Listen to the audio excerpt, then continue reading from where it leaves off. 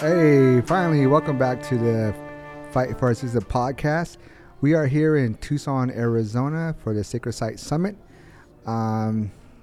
We had a presentation today on sacred sites, and there was like maybe 8 or 9 presenters tonight, and I got my cousin here, Batsulwin Brown from California. Thanks for coming in, Eagle. Yeah, thank you for having me. Yeah, so what we did today, Eags, is what I want to do with all these people here in the mining, fighting the lithium mine, copper mine, is that what we dealt with, at Elem, so I wanted to explain what mine tailings does, because that's what they're fighting for here. I wanted to tell them how it contaminates water, and just let them know what we're dealing with at Elem. So, that's something that I wanted to come across to these people here. Yeah, it's really hard to sometimes comprehend the magnitude of what's happened, what's continuing to happen, and how things are moving in the world. And one of the messages I continue to hear is the importance of us, the people who live on the land, who have the longest running connection to the land here, that we speak for the land. And one of the things that I have a hard time sometimes with the Western science and them being considered the experts, and we know today that Western science is just starting to barely validate what our people have been saying for thousands and thousands and thousands of years about this land. And one of the most critical parts of the land healing is us, the indigenous people, the original people from that land.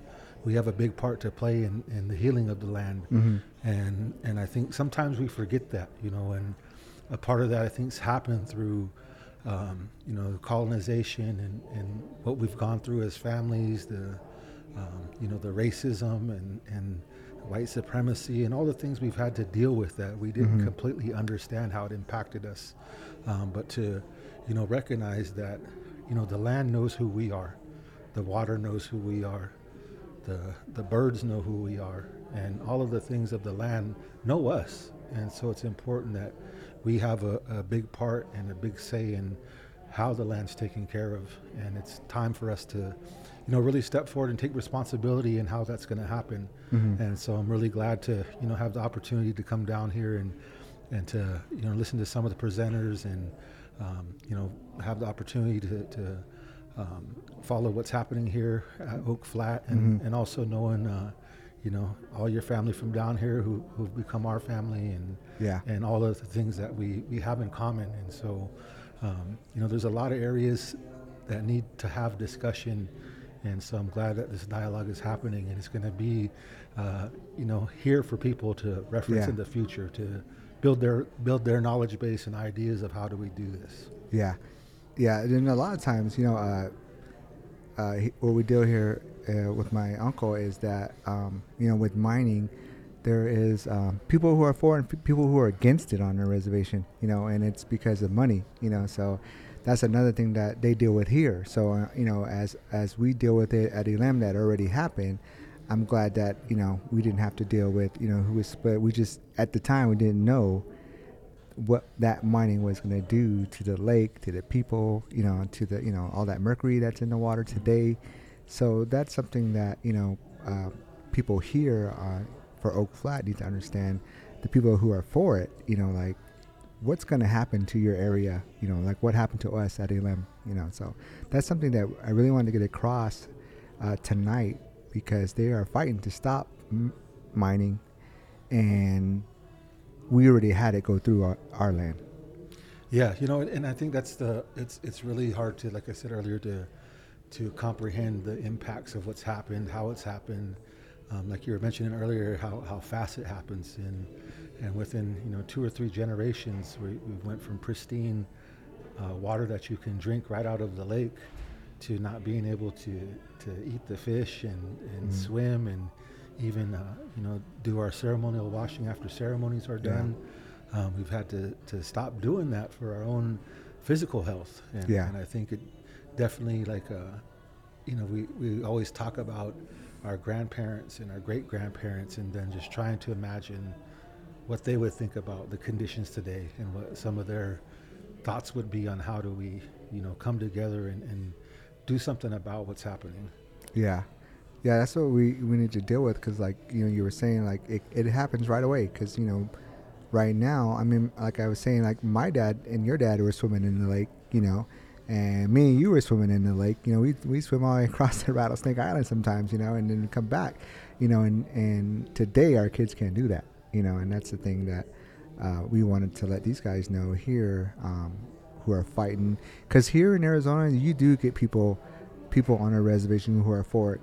They get paid. They get trucks and cars, and they work for the mining, and because the jobs are not that great on the reservation, they go for those. And so that's something that we're dealing with here in Arizona.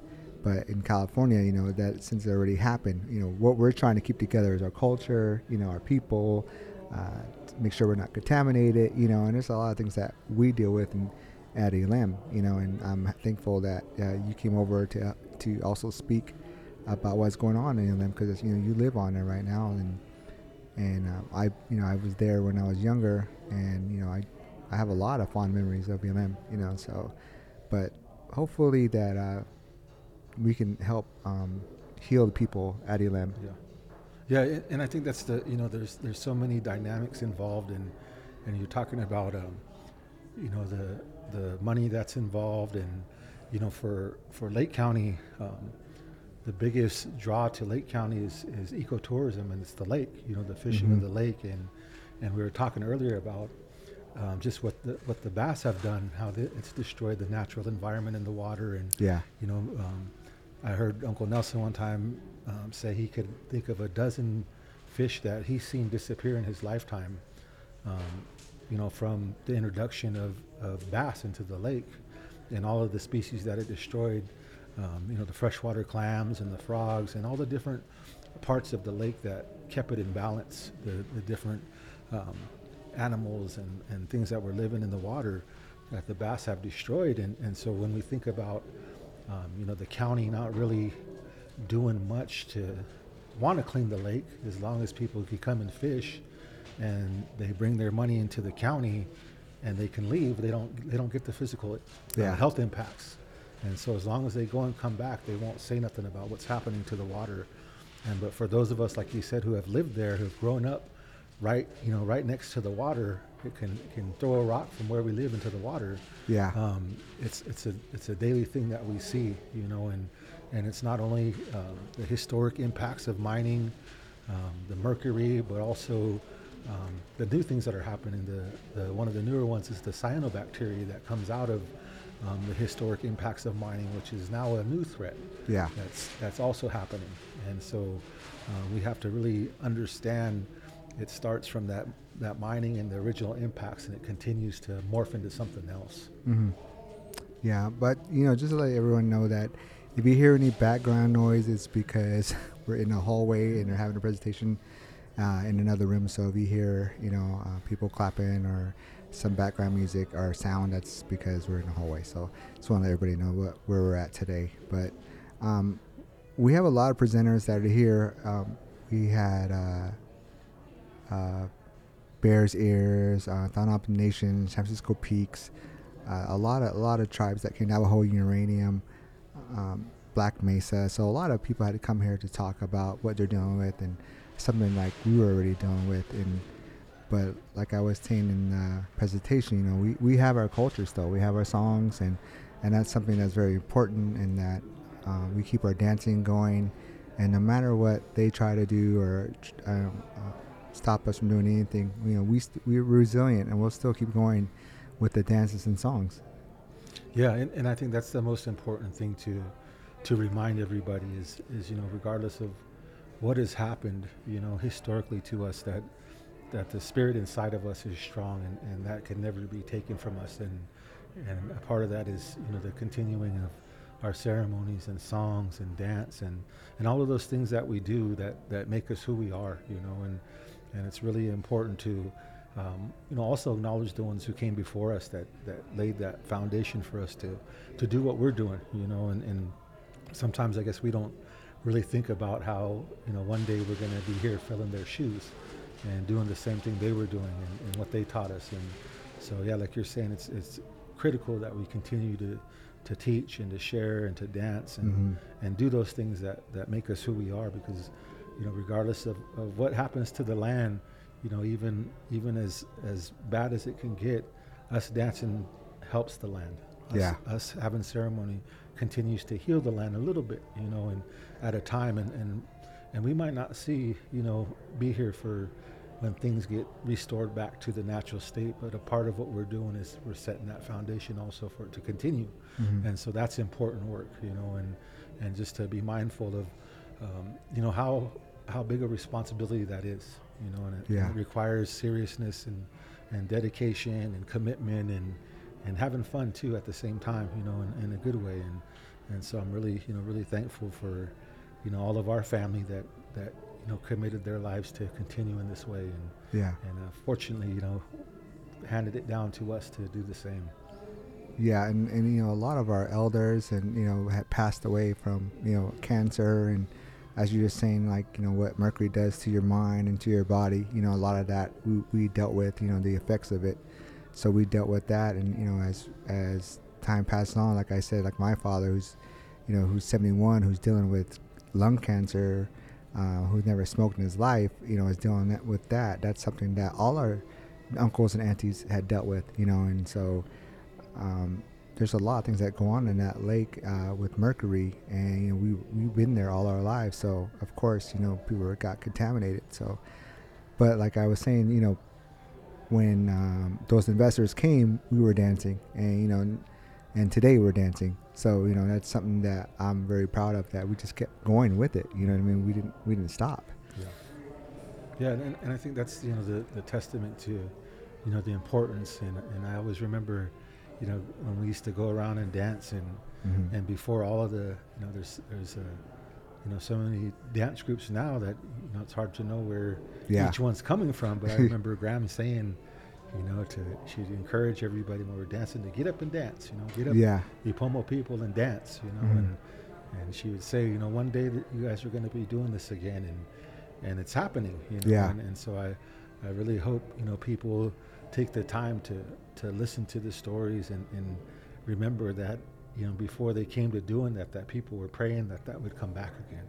That they would have that connection again to songs and dance, and because our people knew that's what took care of us, that's what worked for us, and that's what we needed to keep us in the right place and state of mind, and that good wellness of being physically well and emotionally, spiritually, mentally well. That's what we needed, and so that's a part of, I think, a part of the struggle that we have to understand too, of what's happening to our people is a direct reason why we can't get together and organize and stop some of this from happening in our own backyards. And so I'm really glad that like I say, there's a bigger movement going on, and I'm eager to network and hear back from some of the people I shared my information with.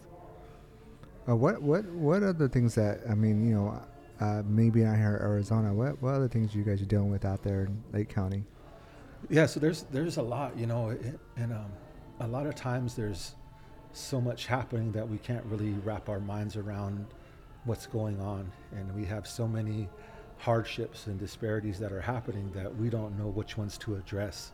And so one of the big pushes right now is we're working a lot with people in recovery, and a lot of our young people are talking about the things they struggle with, and how we need to be more diverse with the way we approach younger people when they're dealing with stress, dealing with growing up in the environment they grow up in, growing up around substance abuse and violence, and how that's having an impact, and one of the things that is interesting, recently, probably in early May, I took part in a gathering called the Wellville Gathering, and this is a gathering that got started by some wealthy philanthropists who are putting money to address issues that arose out of the pandemic. And one of the things that happened one of the things that I think happened, why this push was really big, is that non-indigenous kids, white kids, are being impacted by not having the freedom to do what they want to do. And I think our people understood, our history of having our land forcibly taken, not being able to go and hunt, to go and fish, to do the things that we normally did. They were getting those things taken away from them.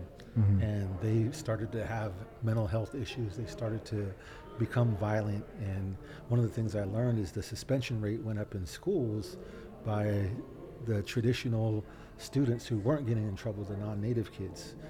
They were getting in trouble at a higher rate. And so what was understood in this Wellville movement is that there was five counties picked throughout the United States that had the highest disparities in mental health issues going on. And Lake County happened to be one of those 5. And so this Wellville organization came out and looked at what the pandemic did and was doing, and how was the indigenous community and tribal populations responding to the pandemic. And one of the things that came out of it is they were wanting to know, how did we historically deal with the losses of our freedoms, and to look at that, to address what was happening to the non-native community. And so it was really interesting. I did a little short cultural sensitivity presentation, and one of the organizers said, we spent over $200 million trying to learn about equity and cultural humility, and we should have started with the indigenous people first. That's who we should have talked to first about how to address all of these things. And it was really pretty powerful, because we got to say for the first time that there was the history of all of these disparities, the racism that our people dealt with. And so what kind of came out of it was that indigenous people, we have solutions to some of the problems that are going on. And so one of the things that we talked about specifically in addressing mental health issues in our community is that if we have access to our lands, if our lands are restored back to us, that we can address our mental health disparities in our communities. We can address the suicide and addiction rates. We could address the low graduation rates. We could address the missing and murdered indigenous women issue. We could address all of those things that are harming us if we had our access to our land back. And so it was a really unique discussion, and the first that I know of, I know your dad came out and he did an opening, and we shared some time there, and it was good to see him there, and for him to even share about how that our traditional medicine has the ability to help us, and we just need the access to go to those places where we can help ourselves. And so it really echoed the message that we were trying to communicate as well. Yeah, and that's the thing, like when we always ask for land back, it's not for us to build on it, it's not for us to prosper off it, it's just to protect it. If you give it to us, we'll protect it, and we'll get medicine from it. We don't want the land back so we could build homes and apartments. We want the land back so we can hunt, or we can get medicine, like you were saying, or just so no one bothers it. That's why we want land back, or and it's not for any kind of to make money off. And so a lot of times, a lot of non-natives don't understand that what we're trying to do. Yeah, and it was really good to have the discussion with some of the local agencies in Lake County, some of the big players in the county when it came to addressing mental health and access to services. And one of the things that we had talked about was the importance of, how do you support indigenous people and tribal communities? How do you be an ally to those communities? And one of the things that we had to remind them of is, we want to help. We want to help your community as well, but you have to allow us to get well first. Yeah. You can't say, here, we're going to give you this land back, but we want what you guys are going to do too.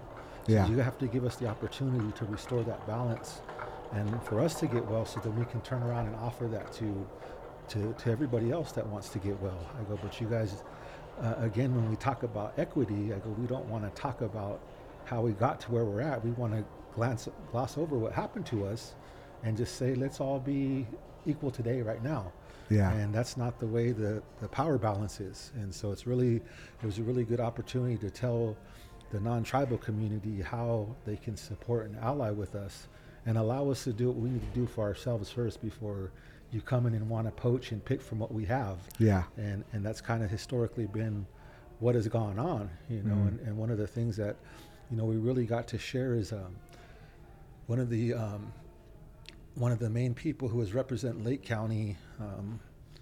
He lived in the mine, and I can't think of his name right off the top of my head, but he was a former sheriff deputy, and he's part Yurok, and one of his parents is Yurok, but he looks just like a regular old white guy, and he kept saying there is no racism here in Lake County. I don't know why you guys keep saying there's racism, and we got the opportunity to say no, that's not the truth, and we got to tell the stories, and one of the things that came out of this conversation that we got to share is that, yeah, all white people are not racist, but the institutions that you work in historically have been. Yes. And so definitely. You can participate in racism by saying the wrong thing or using your position of power in a negative way, and then you can be called and drawn into that system of racism. I said, so you guys really have to know what that is. I go, and stop trying to quash the discussion, but take the opportunity to learn how we see things and how we hear things. And it was really good. There was a Mexican sister there from one of the local child agencies for the Hispanic community. And she said, you know, one of the things that Mexican people are good at is reading body language.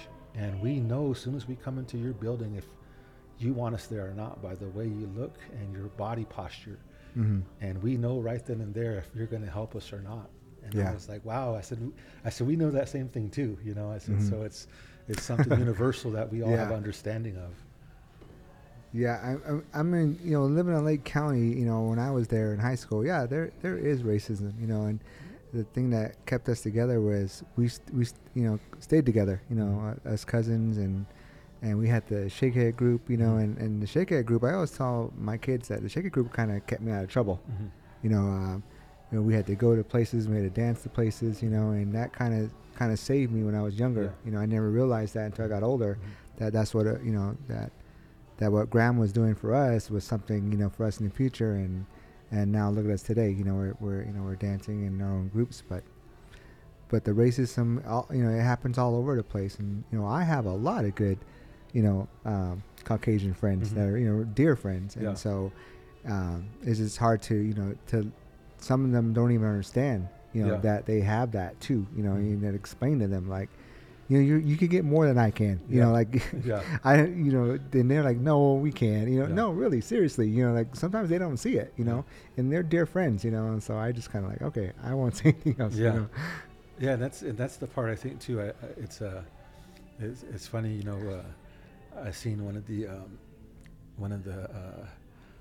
older Masan families, you know, came over to the res for the services this past week, and it was good to see. I go, man, you know, Al Tubbs. I go, man, Al. I go, even after all of the stuff, I go, you broke up our team, you know, our Sal's Market Little League team, and I said, you know, and you thought you were doing a good thing by getting us to hang out with other people, and I said, but you've always come here. I said, you're not afraid to come here, and you haven't been afraid to speak up for us when you needed to. I said, and I go, so I appreciate that, you know, and there are those ones, people who've kind of grown up in the same situations we have, and you know, kind of have that understanding how, you know, even some of the poor white folks who get mistreated, you know, because they're not wealthy or they're not affluent or come from, you know, families with wealth, that they can get treated just as badly as us, you know, and so it's really good to, you know, when we have people and we can have those discussions, you know,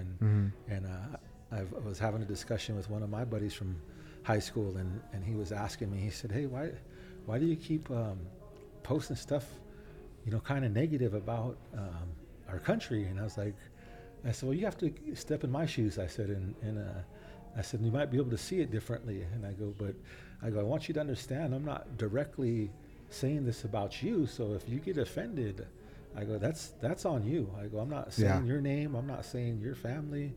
I'm saying this is what historically happened. I go, and I go, you get offended because it's people that looked like you that might have done this. I go, but if you didn't do nothing like that, don't get mad. I go, because we're just trying to tell our truth.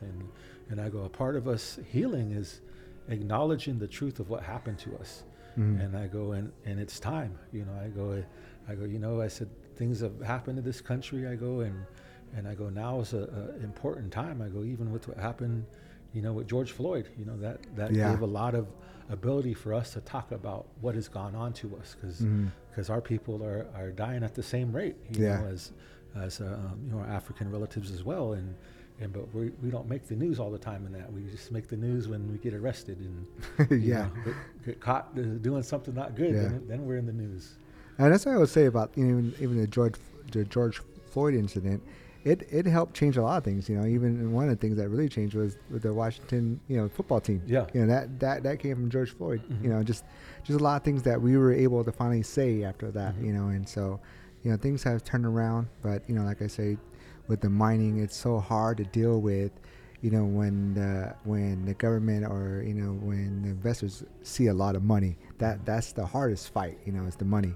Is something that we fight all the time for. Like they want money, they see the money, and we're trying to stop it. And so that's one thing we would deal with in this United States is the money. Yeah, and I'm glad that's nobody has shied away from that here. Some of the speakers, directly acknowledging what capitalism has done. And I think for a long time people have been too afraid to say that capitalism is the problem.